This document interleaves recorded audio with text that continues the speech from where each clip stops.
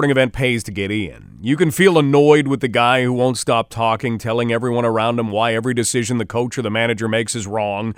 There's also the guy that spends every third breath yelling at the ref or the umpire. And then you have the guy or guys who start drinking at noon and have been able to pour themselves into their seats.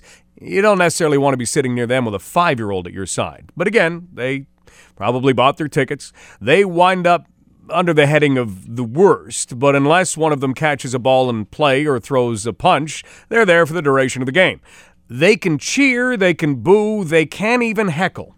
Apparently, Detroit Tigers' young center fielder Tyler Collins spent a whole lot of time getting to the major leagues and not much time attending baseball games in the seats or the bleachers. He's from Lubbock, Texas, home of the Lubbock Hubbers, but they're to professional baseball what squeeze cheese is to Cracker Barrel. He lost a ball in the lights back on Monday and it dropped, and the home fans at Comerica Park booed. It wasn't Collins' first game, but he's green enough not to have 100 appearances under his belt just yet, and he reacted. He gave the Tigers faithful, and again, he was at the home stadium, a panoramic one-finger salute and a few choice words.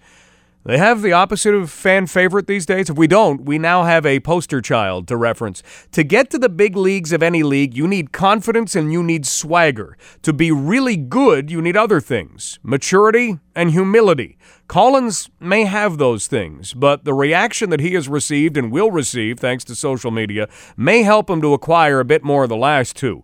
Until you've earned your stripes as a Tiger or any kind of ball player, you get yourself into trouble when you let your emotions take over. Knee-jerk or finger-hinge reactions. It really doesn't matter. And guess what? Collins was sent down yesterday. The Tigers said it had nothing to do with the incident on Monday, but nobody's going to believe them.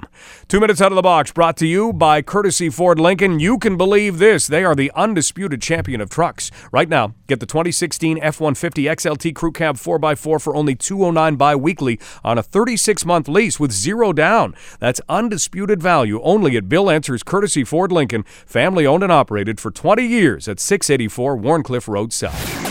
London traffic. News Talk 1290 CJBK. On the drive, we have a couple of things. One being a crash going northbound on Wellington. You come through the S-curve and you'll see it. And that's causing some slowdowns. And we have a crash, Highway 73, Imperial Road, near Ron McNeil Line. That's Highway 73 near Ron McNeil Line.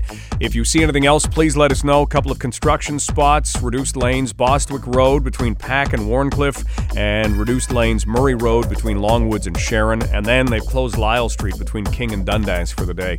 You can text us at 10-1290. Please remember, standard messaging rates apply. You can give us a call, 519-643-1290, or you can tweet us at CJBK.